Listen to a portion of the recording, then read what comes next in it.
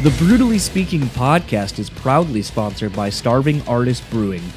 Starving Artist Brewing may be a small speck on Michigan's beer map, but they say big things come in small packages. A brewery who really puts their money where their mouth is, supporting underground artists far and wide. Making delicious beers with the simple belief that you should judge beer, not people. Brutally Speaking podcast is proudly sponsored by Rockabilia.com. With over 500,000 officially licensed items in their online store, you're guaranteed to find something you need. Use our code BRUTALLY and get 10% off your total purchase order. Now on to the show.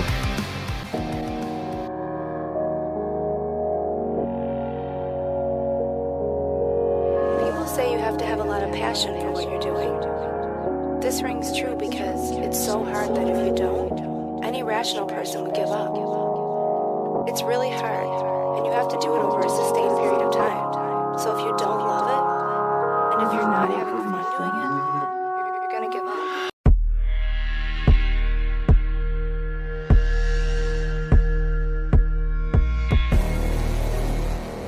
Happy New Year, everybody. Welcome to another episode of the Brutally Speaking podcast. I am your host, John, and this episode's guests are Heidi and Henry of the Butcher Babies. This is a really fun chat, kind of goes all over the place, and really enjoyed it. Henry being on kind of threw me for a loop because he wasn't scheduled to be on. He was kind of a last-minute addition, but I really enjoyed having him on, and it was really cool getting to talk to these two and getting to finally have someone from the Butcher Babies on. I was reminded of I actually had seen a post I had made on Facebook a while ago, many years ago, actually, recently. And it basically was when the Butcher Babies had kind of first come out, and I had made a post because I was seeing their name blowing up everywhere and didn't know much about them, so kind of was doing my homework. And remembered being like, oh, it's really cool that, like, I feel like a lot of people are missing the point. Like, yeah, they're dressing provocatively or, have tape over their nipples or whatever. But, like, I was like, it's really cool because it kind of is this, like, punk rock aesthetic of sort of, like, the Plasmatics or like Wendy O and like just some really cool stuff, but like what they were doing musically back then like wasn't really being done. And it was just really refreshing to kind of see that like these two women in this band were just kind of like forging ahead and kind of taking no prisoners and just doing shit because they loved it and wanted to have fun. And I feel like that's something we're starting to see in metal slowly, is people wanting to have fun. You're seeing smiles on people's faces and you're seeing people have fun and doing shit because they want to do it, not because like it's what's expected. And to me, like I feel like that's been the vibe the Butcher Babies have had the whole time, and they've definitely endured their ups and downs as far as the fan, like I don't want to say their fans, but I will say the metal fans kind of giving them a lot of shit. And honestly, I saw a tweet the other day, and I don't remember who said it. It might have been Michael from Volumes, or somebody else, but it was basically, it said, I love that metal is basically being dominated by women. Like all the best bands have women like fronting them or in them or whatever. And I was just like, yo, that's such a fucking cool thing to say. And honestly, he's right. Like women have kind of always been in metal, but they've always kind of been at the background. And now it's great to see bands like Spirit Box and stuff like that, and Butcher Babies and all these bands that have kind of come to the forefront over the last, I'll say, I mean, me personally, I want to say like at least in the last 10 years, but I mean, for more of the mainstream, I would probably say in the last like 5 to 7 years.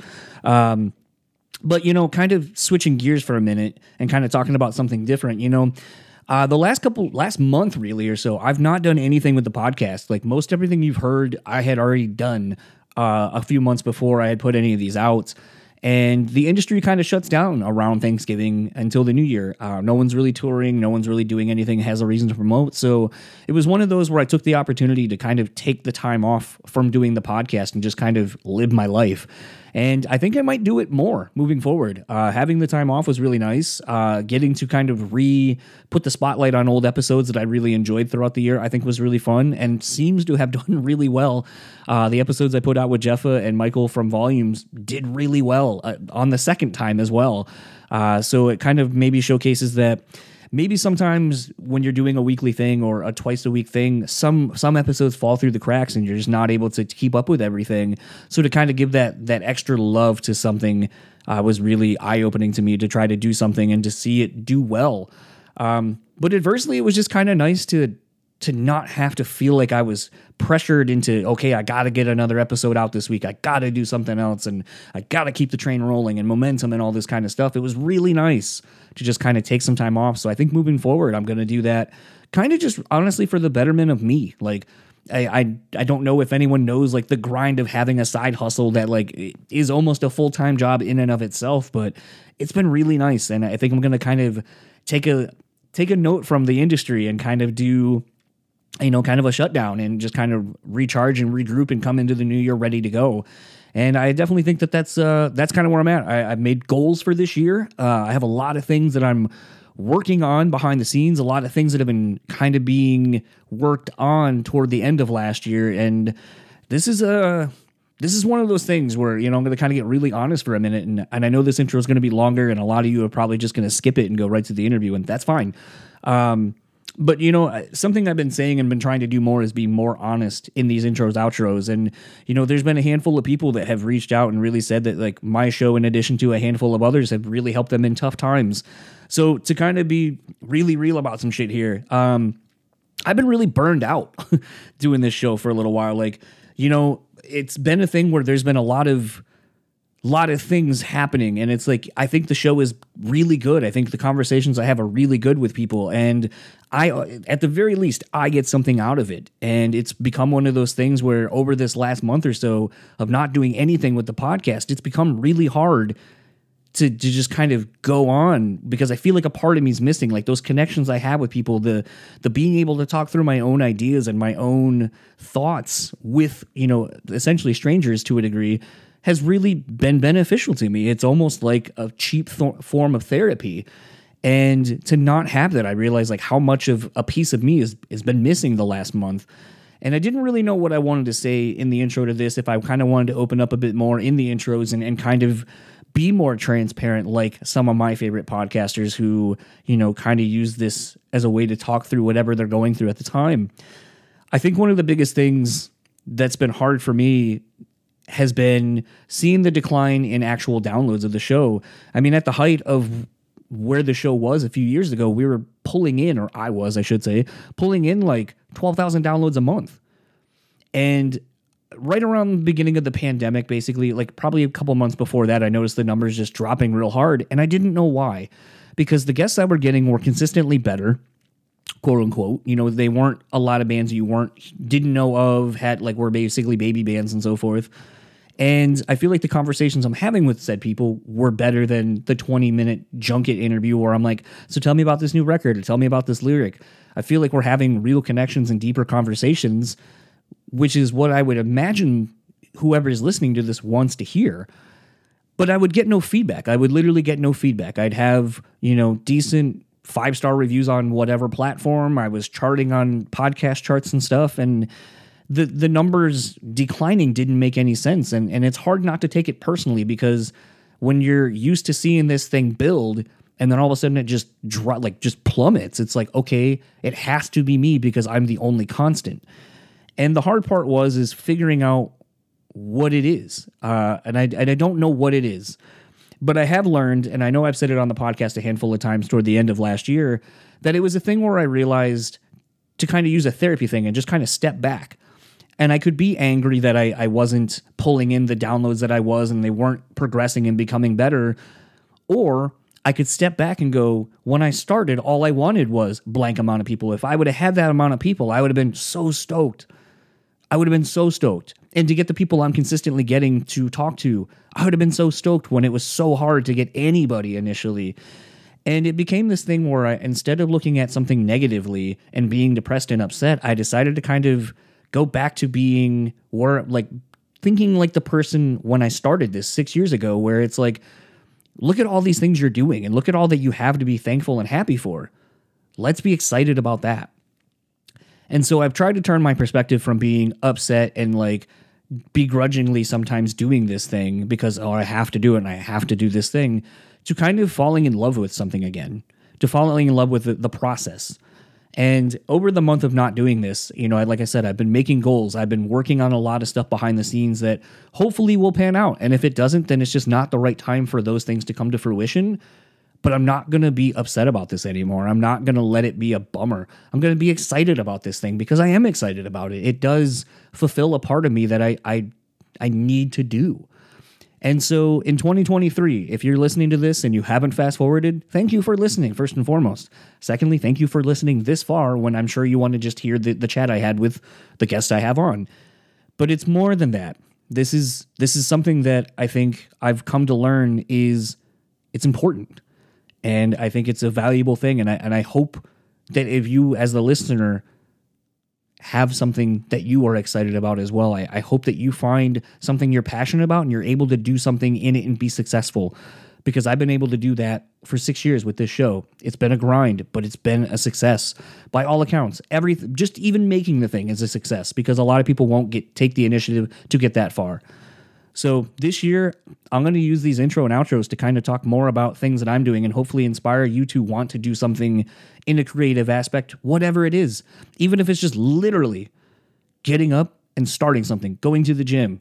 If you don't go every day, that's fine, but at least you went today, and maybe you'll go in a couple of days. Like whatever it is that's bettering you, do it. Fucking do it. I promise you when you get wherever your journey will take you with that thing, you will be so fucking glad you did, and you'll be so happy. So if I can be a modicum of the inspiration that all the other podcasters and entertainers and all those kind of things that inspire me to do stuff has done for me, I hope I can do it for you. So with all that said, let's get into my conversation with Heidi and Henry. I'll talk to you on the other side of it.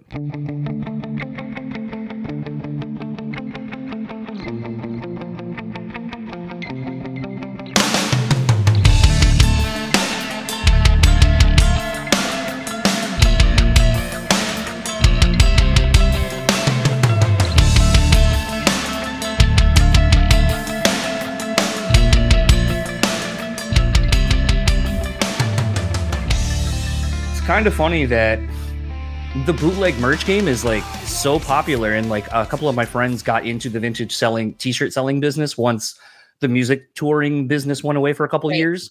Yeah. And it's been so wild to see shirts that like I'm sure so many of us had back in the day from old tour t-shirts or whatever, and you're just like, how the fuck is that going for like $2,000 on an Instagram live auction? Like it is insane. And it's now you see it in Forever 21 or H&M now.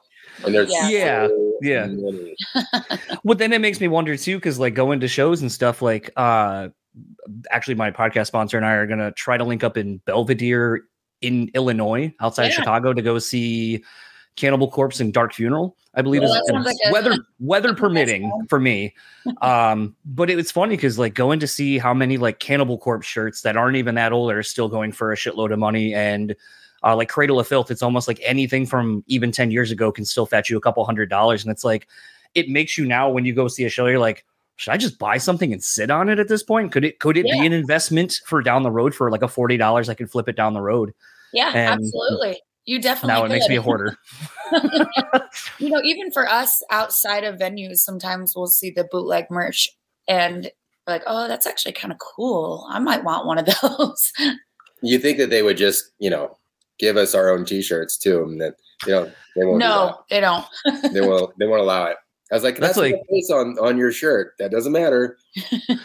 Well, like the thing that's interesting about it, as I found from working at a screen printing company that at the time used to do stuff for like Johnny Cupcakes and Diamond Supply Company and a lot of stuff you see at like the mall at like Tilly's and so forth. Yeah. Is a lot of the stuff falls under like a little bit of a parody law where it's like, yes, you know exactly who that is, who the people are, but because of a parody or some other things, or, they make such limited amounts, it's like they just kind of don't care. And it's really weird to like see that because you're like, this is clearly so-and-so, or like, even going to the Donda event in Chicago for Kanye West, like I bought a couple of bootlegs because I was like, man, I bet I could flip a couple of these. Yeah. And right after the event, like, because I couldn't find the official merch because I guess they only had a limited amount and it was somewhere in where the Bear Stadium is. And it's just fucking wild to be like, I bought a shirt for $20 outside the event and I was able to sell it for like $400 like a day after the event.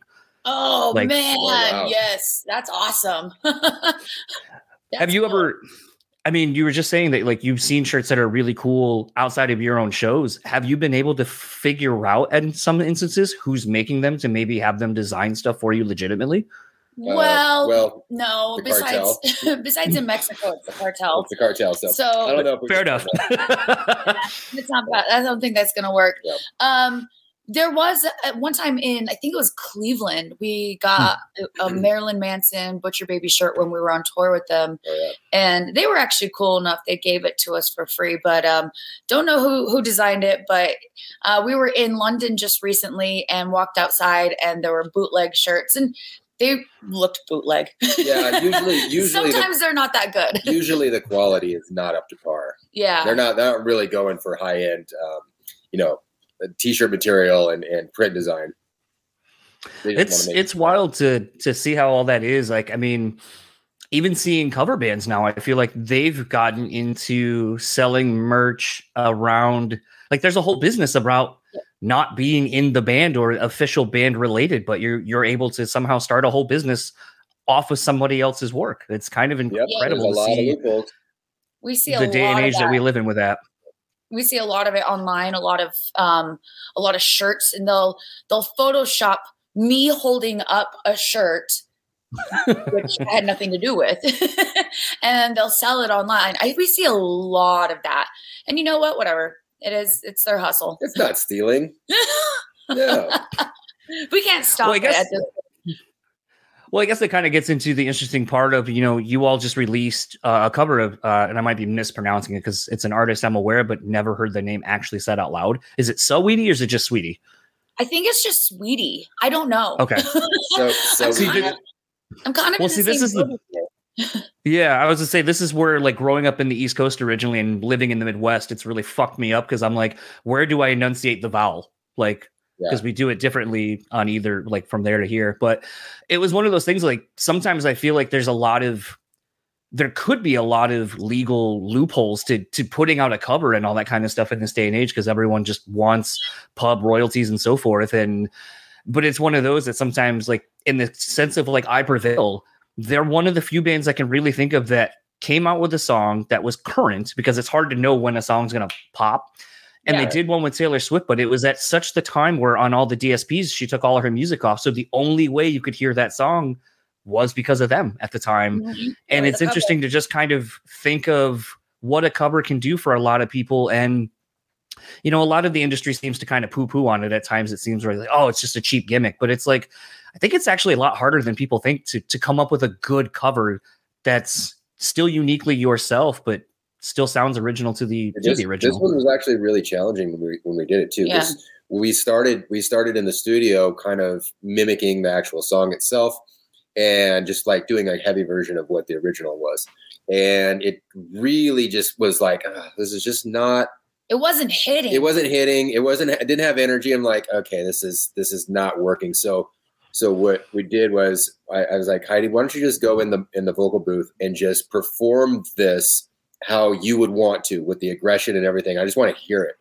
And when she started doing that, instantly like a riff came to mind. And as soon as that happened, it was just a snowball effect. Yeah. We really were able to write the whole thing like musically, because if you go like lyric for lyric in the actual vocal melody of the song, it's just sped up a little bit, but it's exactly like the original. So we just took that, stripped it, and just kind of applied our own riffs, and the song was pretty much written in like 5 seconds. I think for us, deciding to do a cover of that song just kind of made sense, because when the song initially came out, Carla and I were like, oh my gosh, this song was written about us. Like, we've been best friends for so long. And we thought we were kind of the only ones in the metal community that could really do it justice, because we really are like, two best friends that started this band almost 15 years ago, and it made sense for us to do it. It was really fun to create. So we did do in 2014, I believe, we did a covers EP. So we did a song called "They're Coming to Take Me Away," which a lot of people actually think is an original. And we were on tour, and a certain artist, we asked them to join us on stage for, to do this song with us. And they were like, oh my gosh, this song is so cool. How'd you guys come up with these lyrics?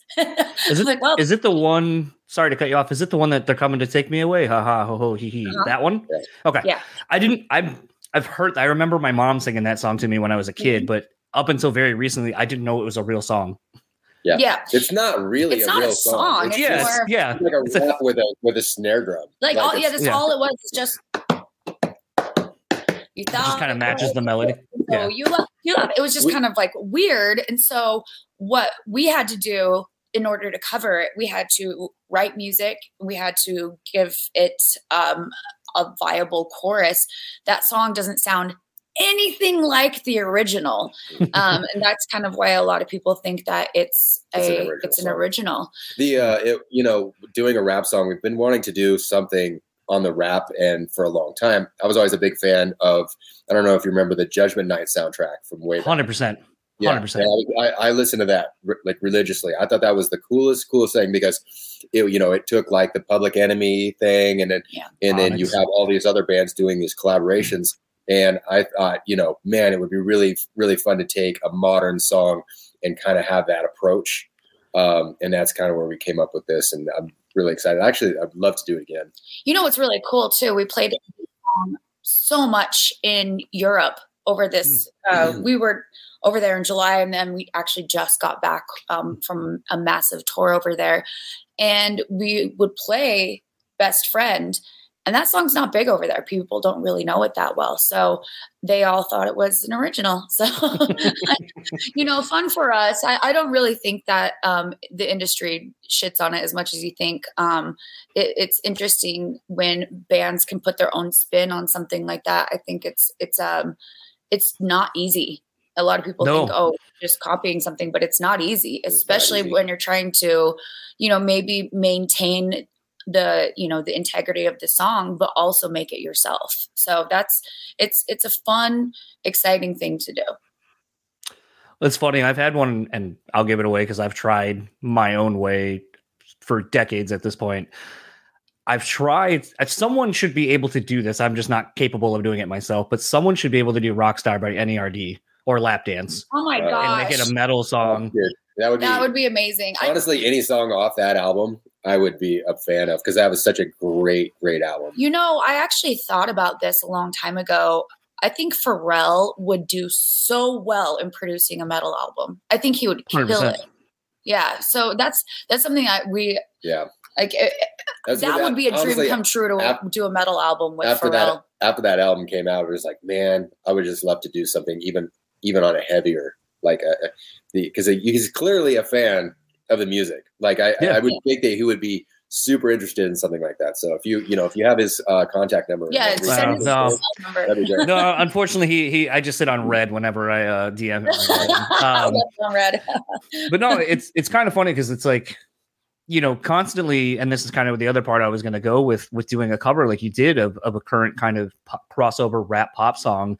On this show, I get a lot of emails and DMs and stuff or comments on YouTube where people are like, I don't think you even like heavy music because all you do is you're wearing rap t-shirts, you talk about rap and stuff like that. And I'm like, I can only do and be in, metal, hardcore mode for so long. And then it's like, I need something else, man.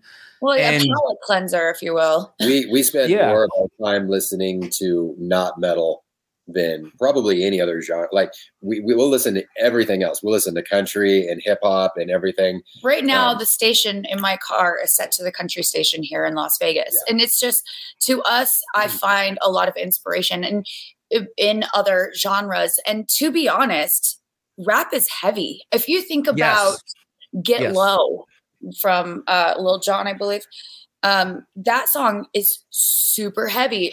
Listen to anything Turn by Down Onyx. For What? Listen to anything super by Onyx. Heavy. And oh man, there's just so many. The beats are really, really heavy. And so I think the crossover just makes complete sense. And even with Best Friend, the bump, bump, bump, bump, bump, bump, bump, bump, just sped up, but with an electric guitar. I mean, that it fits so well. And then you put those blast beats behind it too. It made sense. And so I think that it's natural for a metalhead to also find pleasure in listening to rap. It's funny, at the bar I was at the other day, I was texting this, I don't know, band name may not be familiar, but Sheil from Bad Rabbits.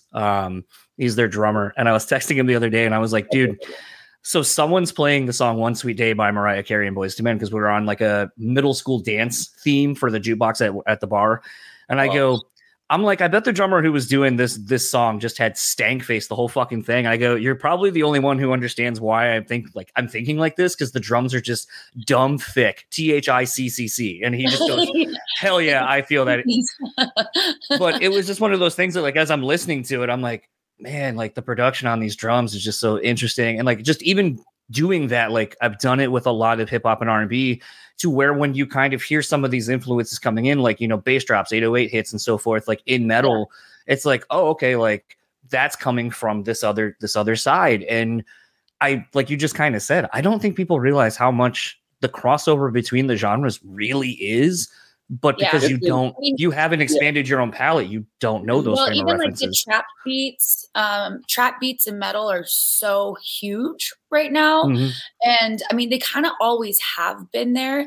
But producers are hi-hat mixes. Yeah, producers are really good at introducing those little elements and stuff like that. And I think producers have been wanting to do stuff like this for a long time, and now it's much more acceptable, and the public is really eats that up. And so you're seeing this giant crossover culture happening, you know, across the board. It's really, really cool to be like, it's all the genres are kind of gray area now. Like it's just a mix of this and that. And it's really fun. It makes things way, way more creative. And I'll tell you this, and I think you're the first person that we've even told this to, but we're releasing a song featuring a country artist, and so, you know, which we're very, very excited about. A country rock slash hip, like it's Jelly Roll.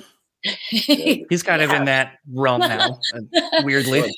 Yeah, and so it's exciting to see these artists succeed in all these genres, because I feel like as an artist, we love all those genres. I find things that I love in almost everything and almost every genre. And I think that that's important as an artist, to have a palette that large. I'm friends with a lot of country artists, and they're all closet metalheads. Yeah, we call them frustrated. They're frustrated metalheads. All of them. They're all closet metalheads, and they wish they could play metal, but they're doing the country thing, and they're all shredded. They're all just unbelievable shredders. Yeah, it's pretty funny. Well, it's like when my wife and I and a friend were in Nashville, excuse me, earlier this year, you know, like we were on Music Row or whatever that thing is called, like the Strip in Vegas, but in Nashville. And we just went bar hopping, and it was just incredible to see the amount of talent. And at one point, one of the drummers, and I talked to him after the fact, or when he was done sound checking, but he started with and I can't remember the song title off the top of my head, but it's that Refuse beat, the ding, ding, ding. It's that little fill in, like the little ride hat like hit.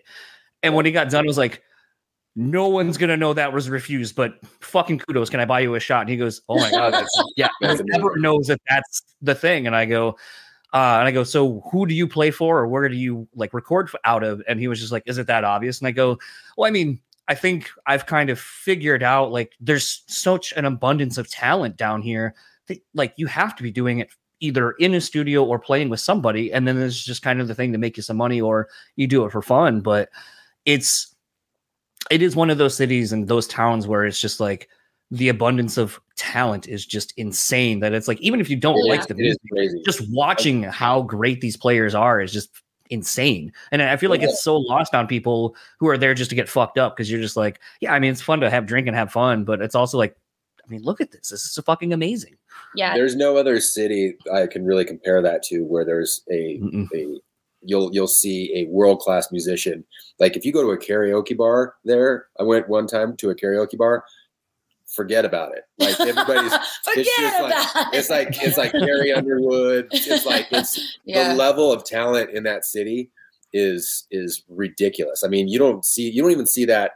I mean, you go to Los Angeles, and Los Angeles is a bunch of wannabes, and in Nashville actually is just player after player after player. Yeah. Legit musicians. It's wild. Well, I feel like Vegas is kind of turning into that to a degree, with everyone kind of moved that way. I mean, I know Andrew from Ghost Inside just moved out there from here in Michigan. And he's been like, I love it out here. I can't deal with the snow anymore. And I was like, I get it. But also, we're seeing it more and more and more. People showing up and it's like, man, I can't believe this place actually existed. They never thought as Vegas as like a destination for, or you would actually live out here. It's always been the Strip, and you come here, party, and then on the weekend, and then get out of town. And when same thing for us. Like, we used to come out here when we look out into the distance and like, what's out there? Is it just all like trailer homes? Well, I went to school. I went to school about an hour and a half away from here, so I knew. But because I would always come out here during my college years, and one of my best friends lived here, so I spent a lot of time here. But growing up here, I'm sure they're seeing a lot of like transplants coming in because we've got our friends in Gemini Syndrome that live next door to us. We've got Infected Rain, Five Finger Death Punch, Periphery. There's so many different bands that have migrated here. And it's interesting to see, we'll go to Fremont Street on the weekends and they have cover bands play. And those artists are phenomenal. And it's really incredible to see the musicianship of the Las Vegas people here. Even the shows and all the musicians that perform in all the casinos. It's a really small community, and you'll go to like these events and stuff, and you'll see all those people, and they're all friends, and it's really cool because they're all world-class musicians. Well, like Nilly. Yeah, like Nilly Brosh. She performs with Michael Jackson out here, but she also performs with Death Clock and what's the name? You just played the Danny Elfman. Yeah, so amazing musicians that are here local, and we've been here for 2 years, and so we're just kind of still meeting people and figuring out our place here. But it's amazing, the musicianship here. Yeah. Well, I feel like the interesting thing is, it's funny because like there are some people I talk to on this, and I'm like, why do you still live, home, like in, kind of an place or whatever, when there's more opportunity somewhere else for you? And there's kind of this is where I'm from. This is what I know. And this is my home. And I get it. Yeah. But I'm also very much like, like I said, we're in Atlanta, and like, that's probably like my number one spot. If like my wife and I move, like that's probably where we're going. And like, it's got my heart every time I go. Like, it was funny because like, even kind of speaking to just people you meet places and how connected everything is. Like, we were there just to go for her birthday. And then a friend of mine who I'd met at the last Every Time I Die Christmas show at a random like dive bar works for like the emo night and the gimme gimme disco things. Yeah. And I was like, oh, it sucks that you're not here tonight. Like, it's performing. He goes, I fucking am. Are you coming? And I was like, I guess. And then, so we went there, and then we ended up getting a pass. And then I ended up talking to the lighting person. And then she was like, hey, do you want to fuck around and do the lights? And like, I'll teach you real quick. And I was like, sure. And then like, that was just a blast. And then like, I ended up finding new people because of her, like following that we both know. And it's just like, this whole scene in the world is so connected. Yeah. If you're willing to just venture out of your comfort zone a little bit and just kind of be open to new experiences and new vibes. And I feel like you collectively, that's what Vegas is turning into. I think it's kind of the beginning of a new scene of what we won't know yet. But I feel like there's going to be a lot of collaborative things coming from all the people moving out that way. Yep. Absolutely. We see it because it's like, a lot of it too is like, we want everyone to move here, but we also don't want everyone to move here. So it's like, bring all the musicians in and all the talent, but everybody else, it's probably not a good place for you. You're really not going to like it at all. No, it's been cool. And another good friend of ours that lives here is Chad Gray of Mudvayne, and we became super close during the pandemic. It was really cool. They really closed it for us too. During the pandemic, we were, all these musicians who are typically out on tour, you never really get to cross paths and make solid bonds. That happened a lot, especially like we're saying here in Las Vegas. And we spent almost every day at Chad's pool with him and his wife, Shannon. And remember, this was the home of Vinnie Paul too. So Vinnie was out here. Billy Gibbons is out here from ZZ Top. I mean, it is just, it is artist central out here. It's really cool. Yeah, we love it. Today's Beer Minute is brought to you by Starving Artist Brewery, who share a simple belief you should judge beer and not people. Today's beer is from Rochester Mills Beer Company out of Auburn Hills, Michigan. It's their Peanut Butter Cup Milkshake Stout, found in this year's 12 Days of Milkshake Stout series. Coming in at 5.5%, this sweet stout is always one of the first I drink from the holiday pack. Its smooth, chocolatey forward flavor melts away to give you that delicious peanut butter cup back-end flavor. Truly a signifier for me that the holidays and winter months are upon us. Thanks again to Starving Artist Brewing, who remind you to support your starving artists, and please, always drink responsibly. And now, back to the show. Yeah, we're actually debating on when to come back to Vegas because that's where we got married. Because we want to get out of the cold of Michigan and do it around like right before the new year. So we were thinking about going back here pretty soon. And yeah, Fremont Street's where I like going, but it's also because I like Evil Pie, and I just love that. Oh yeah, that's a great place. Yep. What a great little great. Love it. And just, I don't know, the vibe is way better over there than it is to me over on the actual strip, where I'm why are there children at 4:00 in the morning on the strip? This is like when we lived in Los Angeles. It's like, do you ever go to Hollywood Boulevard? You know, it's like, no, we don't. I mean, you know, Fremont is like the local, you know, cool hangout spot. And if you want to go to the strip, you're going there specifically for some reason, but you don't go to the strip out ever. Yeah, very rarely. But Michigan, what part of Michigan are you in? Grand Rapids. So the intersection and 20 Monroe would probably be the venues out here in our city. We actually, yes, I do remember that venue. We actually recorded our new album in Michigan, in Midland. Yeah, Josh Schroeder. So we're very excited about it. You know, we've got a couple. It's been in January. It was February and March. Yeah, it was quite cold. Yeah, absolutely. Yeah, we get it now. Yeah, but you hear that on our album. Like, we were cold and in the middle of nowhere, and the new album coming out, that reflects so much on the material. Yep. And I think that that's an interesting thing when it was our first time going away to do an album, our very first time. Everything else has been done in California. And so, and you can kind of tell it's more, you know, clean. And then this new stuff, it's like murder, bad weather, you know, so you'll hear that a lot on the new album. There's definitely an edge, you know. Working with Josh was such a really, really cool experience because that guy is so creative, and there's nothing that he won't try to do. No. Yes. Like if there's an idea, he's like, yeah, let's do that. Like literally anything. Yeah. No rules. And I like that. There's no rules. And it was really put us in a really creative mindset. And so we came up with a very angry, edgy, diverse album. It is very angry. And it was, it's cool. I'm excited for everyone to hear it. It's interesting because like Josh and I have known each other since Josh was still playing in his bands. And then I remember when he started getting into the producing side of things and mixing and all that. And to see his journey has been incredible. Like he and I were talking a little bit yesterday when I said I was talking to you guys. And, I was like, Rogers.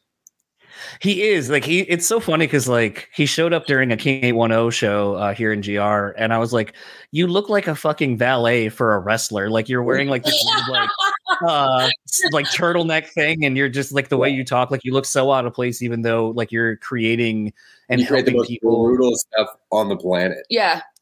Yeah, and it's just like how he is just not how you look, how you would think he would be. And I just love that he kind of doesn't give a shit about the business side of it, if that makes sense. Like everything's kind of it's tongue in cheek. Like, I mean, even when he did the Nail the Mix thing, it's like all of it was like, yeah, here's like this shit that isn't even real equipment, and I recorded this and I did all this, and it's like, yeah, because that, I mean, you know what you're doing and it's technical and you know how to do it, but I mean, at the end of the day, it doesn't matter. The music matters and the art matters, and creating something that you're proud of matters, and he gets that that's what's the important thing.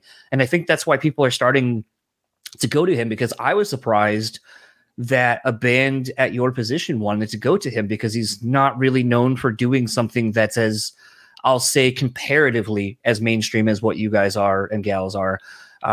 So I was really interested to see, would you end up having a little bit like rub off on him a little bit, or would he end up, kind of where's the middle ground between the two of the band and him from a producer, like what will come out of it. And for kind of the first thing to be this cover, I was like, definitely wasn't expecting that, because that's not really in his wheelhouse necessarily either. But to me, I'm like, this is almost the perfect first thing from this project, this recording cycle between the two of you to put out, because it's literally not what anyone's expecting.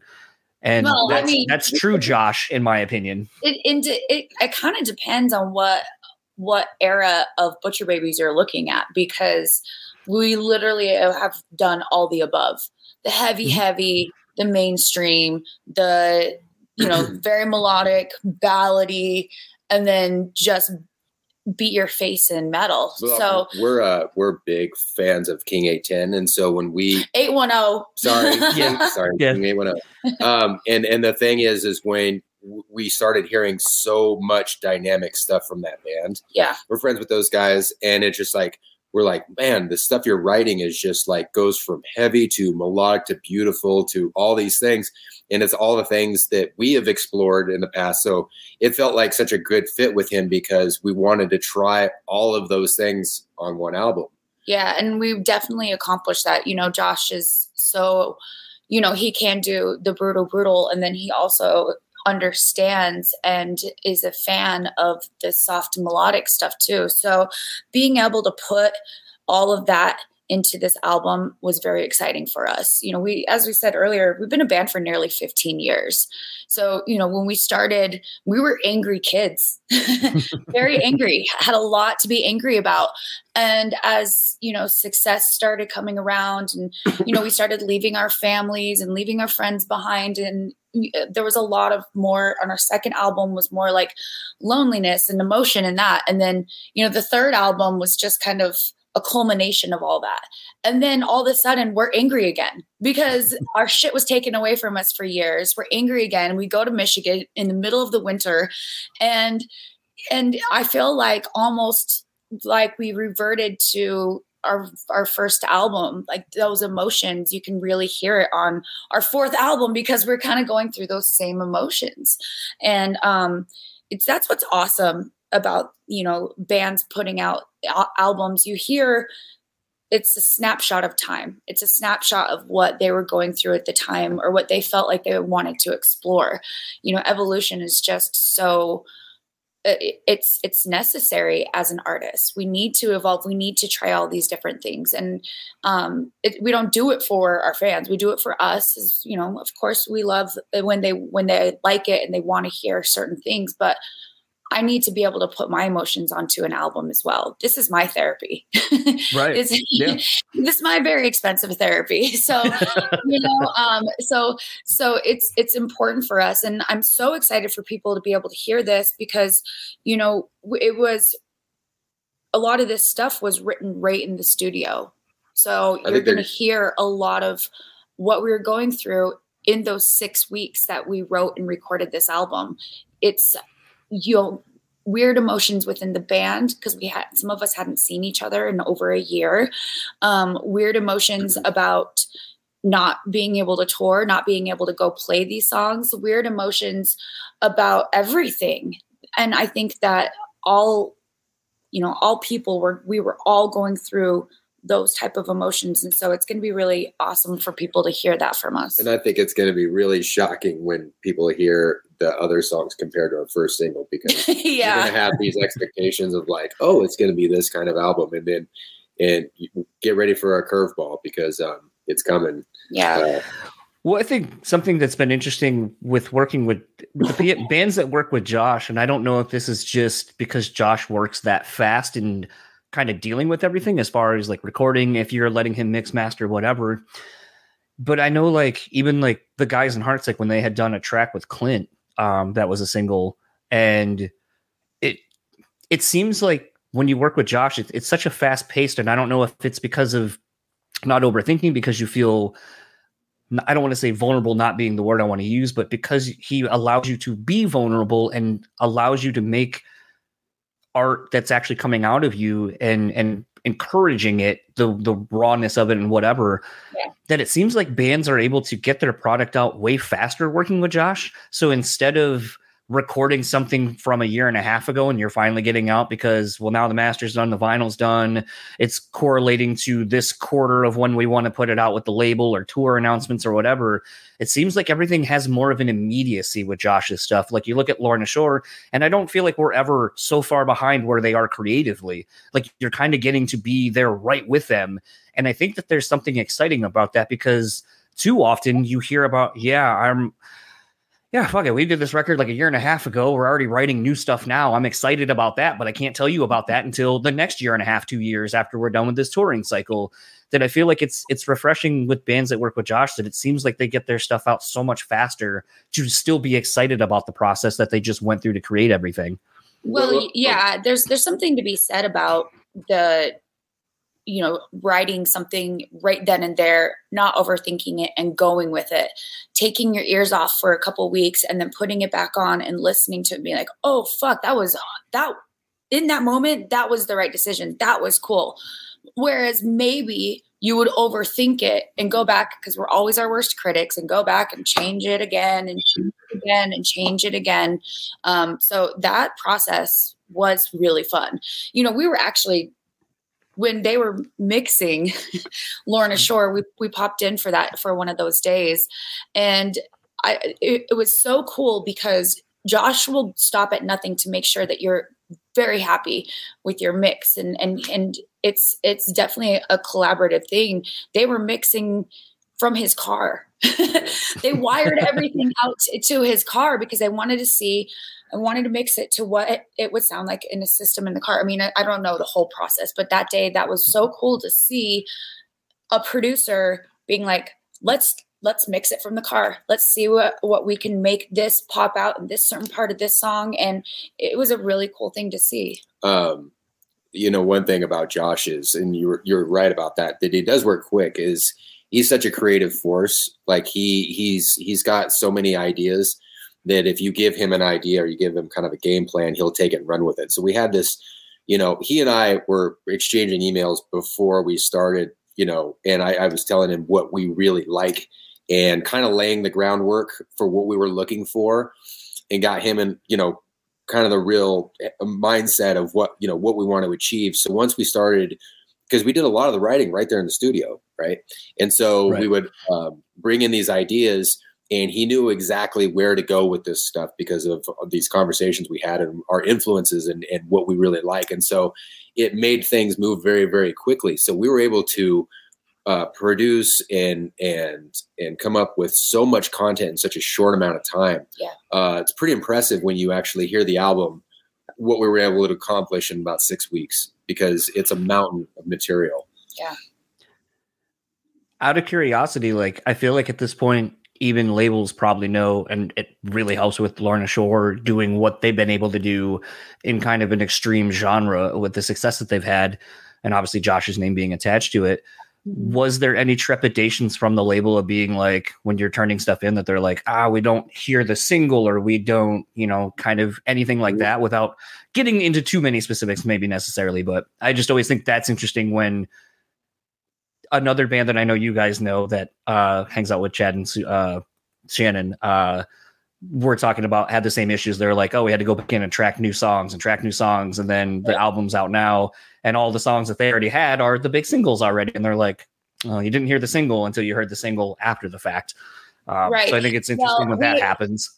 We actually, we left our label in 2018, same label that they're on, that Lorna Shore's on. We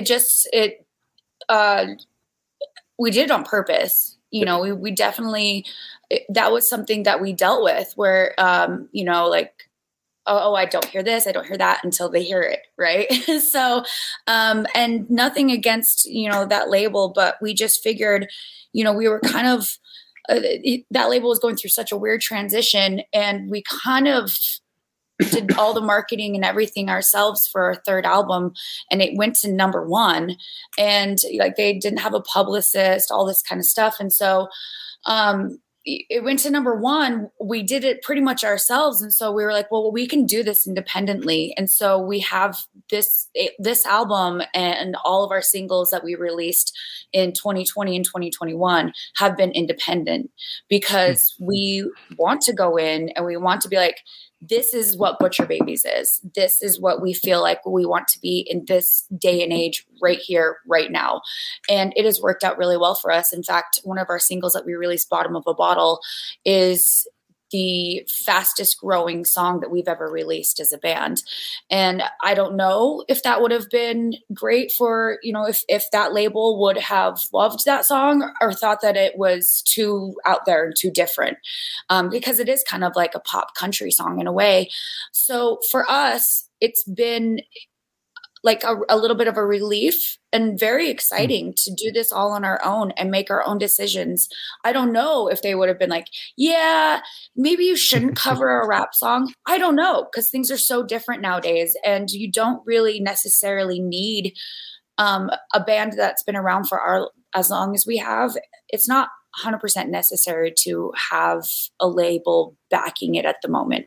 I don't know if we'll ever sign again. Maybe, who knows, if we can find the right partnership, perhaps. But for us, this is very exciting to do on our own. It's been super refreshing too. Yeah. I mean, it's just been, without having any, people telling you no or giving criticism and then you're like, I don't know if I really agree with that. It's just like, because nobody really knows where trends are going to head. I mean, we have a good idea and everybody, it looks like it's kind of headed in this direction, but if everybody knew the answer, we'd all have hits, every band would be crushing. So it's really just kind of guesswork.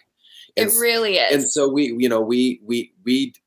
instead we were just like, let's do what we like. Let's do what we love. Let's do what sounds cool to us. And people are going to either accept it or they're not going to accept it. And honestly, that's kind of the way it should be, right? If you're an artist, you should be doing what you feel is your art and getting it out there, and just people are going to accept it or not. As long as, you're not doing some crazy avant-garde, stuff that no one wants to listen to. We're trying to write the best material for the biggest audience possible, So I think, I think the thing sometimes we forget though is, kind of going back to the same band on this one, but you look at a band like Refused. When Shape of Punk to Come came out, everyone hated it because it wasn't Fan the Flames of Discontent. Right. And it flopped. It broke up the band. It wasn't until, all the years that they were not around that this album became as legendary as it became. Is it in 97? And now, I think it came out in like 97 or 98. Yeah. And it's like everyone hated it. And then it's like when they finally came back, it's like all of a sudden now you're on this victory lap of like, now I get to enjoy the success of this thing that broke us up because you all hated it. It only took you 15 years to catch up to what we were doing back then. But then it's like the weird thing is, and even getting to talk to Dennis on this show about it, it's like, are you glad now you got the first record out of the way that follows up Shape of Punk to Come, and now you're getting to do the next record because now you got the one out that everyone's like, well, it doesn't sound like Shape of Punk. Well, yeah, it's not going to. It's like 20 years later. I can't make you feel that same way as you did when you first heard this. But now we got that first record out, and it'll probably do the same thing where people find it down the road because they're willing to go beyond of, oh, it didn't sound like this. And I go, it sucks that as creatives, you kind of have to exist in this world where you're doing something, and because it's not what everyone knows you from before, everyone has to play catch up to you, and they're at least an album or two behind of what they're now willing to accept. It's really interesting that you say that because I've always heard that type of stuff for legacy bands. And also, just real quick, because I realize I have 4 minutes. Do you have someone right behind me that I have to cut you off at, or no? I have at 1:30. I do, yes. Okay. So in about 15 minutes. Okay, I just wanted to make sure because I have 4 minutes from when I was supposed to stop, so I want to make sure. Yeah. Well, it's interesting that you say that because I've always seen that with legacy bands, and you hear the artists talk about, everyone wants us to sound like this era and this part of our band, and it is nostalgia on the fans' perspective. It's definitely nostalgia, but it's weird because we've started feeling that people are like, oh, I love this era of Butcher Babies. And it's weird to think about. We have eras now. Yeah, it's so weird. So gross. It's so weird to think about because there are kids that come to our show. They bring their kids. They're like, I started listening to you when I was in high school. I'm like, oh my God, I was shaped someone's high school years. Like, to me, that's wild because the bands that I loved that shaped my high school years, I don't listen to their current stuff mostly. I listen to the stuff that brings me back to those years. And I find myself being that same person that does that to me. So it is a weird nostalgia thing that as fans we go through, and I understand it because I feel the exact same thing sometimes. Like I said, if No Doubt were to release an album, I'd be super stoked about it, but it probably wouldn't make me feel the way that No Doubt made me feel in 1997. So it's a different. I completely understand how fans, they express those emotions. Yeah, it's funny. I just was telling someone recently with Valo from him doing a solo record that's coming out next year. Yeah. It's the first thing that has brought like the fandom back out in me in shit, at least since before even doing this. And I've been doing this for like 6 years. Like having the publicist that's handling it, I got the email. I had literally woken up, saw that she was handling it, and I was like, oh my God, can we, like, that's a bucket list guest. Can you please get him for me? And then it was like yeah. And then when I finally started waking up, I go, oh shit, this record isn't even coming out until like April of next year. All right, never mind. I'll slow down and we'll reconvene like, next year. And she was like, I've never seen you that excited about anything. And I was like, yeah, because I'm really not anymore. Like, it takes a lot for me to get excited about something because I know so much about behind the scenes stuff that it's like, man, they're just people. It's whatever. But It was funny that I was like, that took me right back to like high school, when the first couple of records I got into of theirs and the sound and all this stuff. And I was like, oh my God, like, I'm still a fan, I guess. It just takes certain things to bring it out of you. And when it happens, you're like, I guess I'm not a fucking corpse inside. With a lot of these things, I still feel, and it's real to me, damn it. I think just being open-minded. I find myself that the same because I could be a crusty old metalhead and just like only listen to crusty old metalhead. Right. It's just like but it's just kind of being open to things. And there's so many talented bands that are coming out right now that are. And like I was saying earlier about just the crossover stuff, and you're seeing bands try more and more things, and it's really a cool time to be in music. It's really cool to see what's happening out there, and hopefully we can be a part of that too. Absolutely. One of the last questions I have for you, which this has just been a fun thing I've been doing for our podcast sponsor, and since we were talking about it earlier, what is your favorite piece of merch that you have?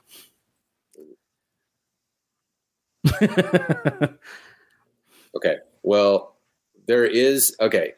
I'll tell you this. We have one piece of merch that we introduced in, 2013? I guess I should clarify. It doesn't have to be your own band's merch. Oh. It could be like your, like a shirt maybe you had like. Oh. No. Okay. See, that's the thing is like, that's a tough one. I don't really have a ton of merch. I was never like a merch collector by any means. I have one. But he has some really cool stuff. I have my favorite piece of merch is I have Meshuggah's Destroy, Erase, Improve album cover shirt. And I get more compliments on that shirt everywhere I go. It's like, that's a sick album. Yeah. Like, thanks, bro. But that particular shirt is probably my favorite. We have get you in there. We have a broadcast room in our house, and we have all these different posters up, and there's a poster that's signed by Meshuggah that's really, really cool. Yeah. I really love that one. It's his, but I adopted it. As per usual, that's how it goes. But yeah, I don't think that for me, I don't really have much merch from other bands besides t-shirts. And I love those shirts. I'll never get rid of a band shirt. To me, it signifies all like the craziness that band went through to even produce that piece of merch. So, the travels, the money, everything that goes behind it. I'll never, ever get rid of a band shirt. We're kind of obsessed with the band. I don't know if you're familiar with Buried Alive. Their merch, Yes. their merch is off the charts. Like that's so. That's why level. in the bootleg game, like. Yes. A friend of mine was one of Josta's like good friends that I've had on the show. He's big into that stuff, and he was like, "Dude, Buried Alive and Sepultura have the most bootlegged merch from that scene because like it was just in such limited quantities, and like everyone wants it." Yeah. Yes, absolutely. Buried Alive has some of the best merch. It's shockingly awesome. I do find myself browsing their site quite often, and I really love their music too. So it's just brutal. I'm gonna give away this idea I had a while ago of doing rap hardcore shirts. So like the traditional rap or like hardcore shirt of like insert group like live shot, like a sick live shot with a lyric. Right. Yeah. Do the same thing. And like a part of it started with the idea of the Carters record, the Jay-Z Beyonce record. Do a live shot with them, and then the like font is just, have you ever seen a crowd going ape shit? And I was like I think that'd be hard as fuck, like to do something like that and just we cross over the ideas. We actually released a whole series of bootleg merch around Best Friend. So we have like that's the rap style that you're talking about. That's what we released with the single Best Friend. So we have those, and it's so fun. I made them, I designed them, and it was so fun to design some bootleg merch. I was just like, this is sick. So you have like, it's like the cheesy rap shirts where it's like the logo, the blinged out logo, and you got the circle. Nothing matches. Yeah, nothing matches. It's all low res images just slapped on one another. Yeah, it was.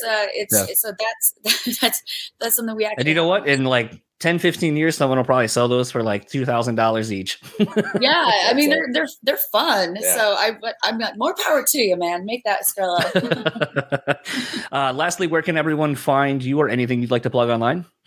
Well, Best Friend has been out now for a month, and the music video is super fun. Check it out. We filmed it at a place called the Bear Den. It's a strip club in New Jersey. While we were on tour, we had a bunch of Butcher Babies our fan base. They showed up. So there's a bunch of Butcher Babies fans in the video throwing money. We had some amazing dancers that came out and showed their talents for it. So check out Best Friend, Butcher Babies at anything. You'll find us. So we've got a lot of music coming out. We're all over the interwebs. Yeah, just pretty easy to find. Pretty easy. Well, thank you so much for taking the time. And maybe when the album is closer to coming out, maybe have you come back on and shoot the shit again and see where that conversation leads. Awesome. Yeah, into it. Thank you so much. Great talking to you. Yeah, you as well. Enjoy the rest of your day. So that was my conversation with Heidi and Henry, again, of the Butcher Babies. Their latest single, Best Friends, is out now. The rest of the album will be out soonish, hopefully. Very much looking forward to hearing it. Definitely got to get Josh back on the podcast. Schroeder and I were voice messaging each other shortly after the Butcher Babies chat, so probably about a month ago at this point. And we're just kind of talking about life things and doing a lot of different stuff. And we both kept saying to each other, like, we just need to do another podcast and just kind of do this thing. Josh is one of those people, as I was saying in the intro about people who inspire me. Josh is someone who inspires me to do things outside the box of this is how things can be done or how they should be done. Think outside the box. Try to make your own way. Be happy with what you're doing. And Josh is kind of the living embodiment of it. And the fact that he's able to has carved out a successful career for himself, being able to be that safe space for other bands to creatively step out of their own comfort zones and create something that means so much to them. You literally hear it on every record that he does. And those people who do something, there's something magical about that record. And I'm very excited to hear this new Butcher Babies record, because I remember telling Josh when he announced he was working with them that I was like, that seems like a departure for you. Like, I don't know what that's going to sound like, because it's not what I expect you to do. But then again, I never expect you to do anything you do. So actually, it's right on par with your brand of doing things out of the norm. And I'm really going to try to step out of the norm myself with this. Like I said, I'm going to try to be more honest and open in these intro and outros and not necessarily make them about the conversation that you just heard, but kind of about what I'm going through and maybe how it can correlate to whatever you're going through. I kind of touched on it in the intro. Basically, like when I listen to podcasts, I think that's the thing I love about the medium is sometimes you hear other people have the same thoughts and ideas as you, and you go, holy shit, I'm not alone. And that's such a powerful thing. It's so powerful. Giving people hope and not making people feel alone is so powerful, and I just want to be an extension of that moving forward. So very excited where 2023 is going. Like I said, I have a lot of things that I'm working on. I'm actually doing something that I haven't done in a very long time. When I started the show, I started writing goals for myself. I wrote a 1-year plan, a 2-year plan. By year 3, I want to do this. By year 4, I want to do this. By year 5, I want to have like these people on. I want to do these things. And honestly, I smashed most of those goals like by the end of the first year. And I kind of just didn't make a goal list. I didn't have a plan in mind. And honestly, something my wife said the other day really made me kind of put this all into perspective. You know, she had made a comment about feeling a little bit of seasonal depression, kind of. You know, we got dumped on with about like 2 feet of snow. It just was constantly snowing. We couldn't go anywhere. Everything was closed. It was the holidays. And it just became this thing of, you know, leading into the new year, you know, I was at work, she was texting me and she goes, I think I kind of addressed why I've been so depressed. And it was because I didn't set any goals for myself. I didn't set anything up that I could look forward to for her and I, and I'll speak more for her. It's traveling and seeing the world and having new experiences. And I very much appreciate those things as well. And it was one of those things where I kind of thought about that sometimes if we don't have goals and we don't present ourselves with something we're working toward, then we just kind of aimlessly wander. And I feel like it's kind of dangerous, because if you don't know where you're going, you have no way to look back and go, like for tracking, you have no way to figure out, like, are you progressing? Are you regressing? How can you better yourself? And honestly, it was kind of this big epiphany of just being like, shit, I haven't done that with the podcast in a while. Could that be one of the factors of why maybe the show has been on a decline? Because I haven't really tried steering it anywhere. I haven't made goals for myself. So I'm literally, as I'm talking right now, I'm literally looking at the giant list of things that I need to do, want to do, and my goals for this year for the show. And I'm honestly, I was, like I said in the intro, you know, thinking about the person who started the show versus who I am now. I'm kind of going back to sort of the DIY vibe of when I started the show, of just like, I'm going to make shit happen for myself. Like, I'm not waiting for permission anymore. I'm not waiting for people to give me something. I'm going to fucking take it. And I'm going to try to take that same vigor, that same energy. And I know it's the whole new year, new me bullshit that everyone fucking says. But I got to tell you, man, the last month of not doing this and realizing that part of me is missing and I really want it back. In addition to, the new Villa Vallo record just came in my inbox today. And I have been so excited to hear this record since the news of it dropping came late last year. And it reminded me that, like, I'm still a fan of music, that I'm still really invested in music, and I still love being a fan of these things. And for a while, that fandom and that love kind of was gone. I've talked about it on here a bunch where, you know, listening to advances of records to talk to some of the people I've talked to became a job. And I really didn't enjoy it anymore. I got tired of listening to new music. I got tired of listening to music as a whole. And in the last month or so, I've been listening to a lot of music, been listening to a lot of new music, and been really excited about being a fan of music again. Buying records, buying things, you know, concert tickets, you know, before show, like when the shows are announced. Wife and I are looking to go back to Vegas, and we're like, oh, we should go see Usher. Usher tickets are really fucking expensive. But then it was like, hey, Katy Perry's playing. I was like, you know what? I bet that'll be a fucking blast. It may not seem like it initially. I was like, I don't know. And then a couple songs came on at work the other day, and I was like, you know what? I bet a Katy Perry show would be a fucking spectacle, and it would be just so much fun, and it would be a fun experience to just have fun at a concert and be entertained. And, you know, I have the Botch reunion coming up in about a month now, going out to Seattle, going to a venue I've never been to, going to see some friends, meeting new friends, and just kind of creating new experiences around music has me really excited. And it's one of those things where I just have lost that passion. I had lost that passion. And I'm giving myself the permission to be excited about things again. I don't give a fuck anymore. I'm almost 40, man. Like, I am over giving a fuck about how people feel about things. I'm going to have some people on this show that I'm sure people are like, why? This person doesn't belong on the show. Says who?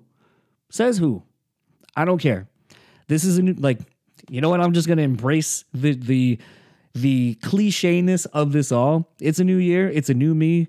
I'm ready for this year. I'm excited for who's going to be on the show. I hope I can get half of the fucking people I have on here, because I am going to be a nuisance bothering some of these people to come on the show. I'm very excited to where this show's going, and I hope you have something that you are looking forward to early on this year that when you get to the end of this year or we get to a year from now, you can look back and go, damn, 2023 was fucking awesome. I did X, Y, and Z. I hope that for you. I want that for you. So to wrap up this long-ass winded outro, if you would like to keep up with the Butcher Babies, you can find them on Facebook at Butcher Babies, Instagram at Butcher Babies, Twitter at Butcher Babies, or just go to butcherbabies.com for all of your Butcher Baby related information that you need. If you'd like to keep up with Heidi, you can find her on Instagram and Twitter at Heidi the Butcher, and Henry can be found at Henry Fleury at Instagram and Twitter as well. If you'd like to keep up with the podcast, simple enough, Brew Speak Pod, everywhere. If you'd like to keep up with me, I'm somewhere on there personally on the socials. You can figure that out if you would like to. If not, whatever, that's fine. If you want to email me, you can email me at brutalyspeaking@gmail.com. If you have suggestions for people you would like to see on the show, send them my way. Or if you're on Twitter or whatever, tag them in a post. It's funny. I'll reveal more about this later. But someone had tagged somebody. They came on the show, and now some stuff is happening behind the scenes, and more will be revealed on that. But things happen, you know, and I love guest suggestions. I'll pretty much talk to anybody. So let's keep up the engagement. Let's get to know one each other better, and let's help each other have a good 2023. That's what I'm about. Positive vibes this year, man. 2023. Let's make it the best we can. So, for the Brutally Speaking podcast, I am John, and I'll talk to you all next time. Have a great week.